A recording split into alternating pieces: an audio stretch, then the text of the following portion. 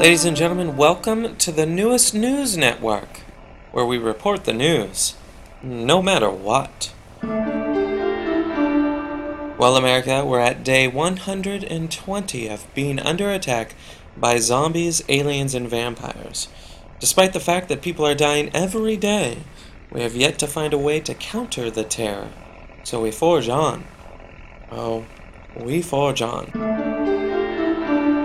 This week in the news.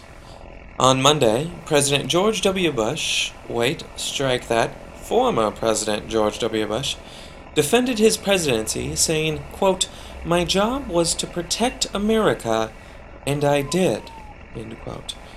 Bush also said that he was upset with Kanye West's comments that President Bush did not care about black people.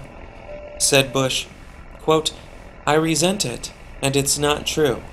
And it was one of the most disgusting moments in my presidency," end quote. When questioned about how he would handle the current climate in which the world is under attack by zombies, aliens, and vampires, Bush responded, quote, "I'm pretty sure I just said the worst moment of my presidency was not the downfall of the economy or terror attacks, but rather slanderous words from a hip-hopper.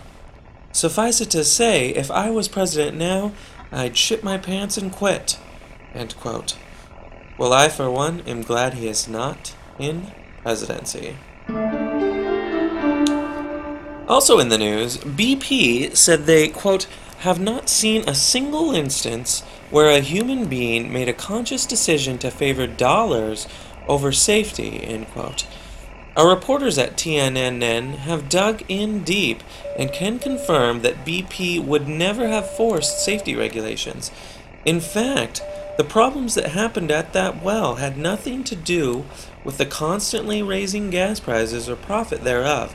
If anything, they were a ploy to make our planet less desirable to zombies, vampires, and aliens. And to that we say, kudos, BP, kudos. Also in the news, MSNBC anchor Keith Olbermann released an open letter to his viewers apologizing for having, quote, "precipitated such anxiety and unnecessary drama," end quote, while criticizing NBC News reps. Olbermann was suspended after having openly donated to Democratic candidates. The NBC reps were thrown in a tizzy, as Republican candidates also donated, but they donated to vampires, not just zombies, and everyone knows donating to zombies is frowned upon and deserving of unnecessary discipline. Olbermann, this week you get a "What's wrong with you?" Here it is. What's wrong with you, Keith Olbermann? What's wrong with you? The Jackson kids were quoted as saying Michael Jackson was, quote, "just a normal dad," end quote. Though we don't enjoy working with them, a representative from the aliens attacking our planet thinks differently. Here is some audio from the alien representative.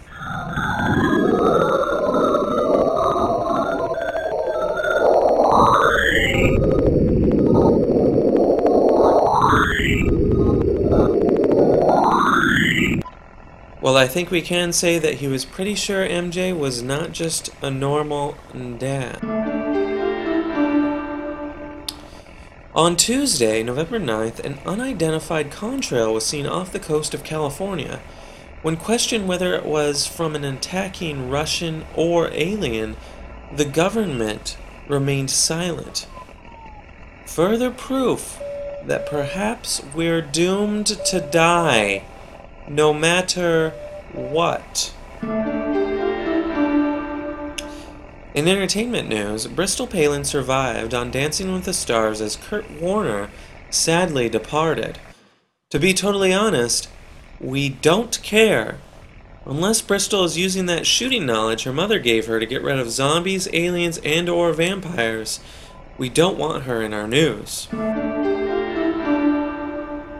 To make more of a point in regard to the dangerous effects cigarettes have upon their users, cigarette packs now have graphic photos that include dead bodies cancer patients, and diseased lungs, though it has had no effect upon younger users who find the photos to be, quote, ridiculous, end quote, quote, who cares, end quote, and, quote, dope, end quote.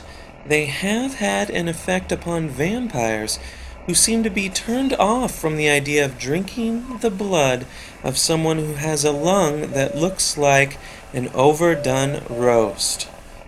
Good job, cigarette companies. Good job. Big news of the week was that the Carnival Cruise Line that was stuck at sea after an engine fire. The only thing that kept them company was an endless amount of food, entertainment, and fun. Said a local vampire, quote, we would have attacked, but they had been through so much, end quote. Very nice vampires. Classy. And finally,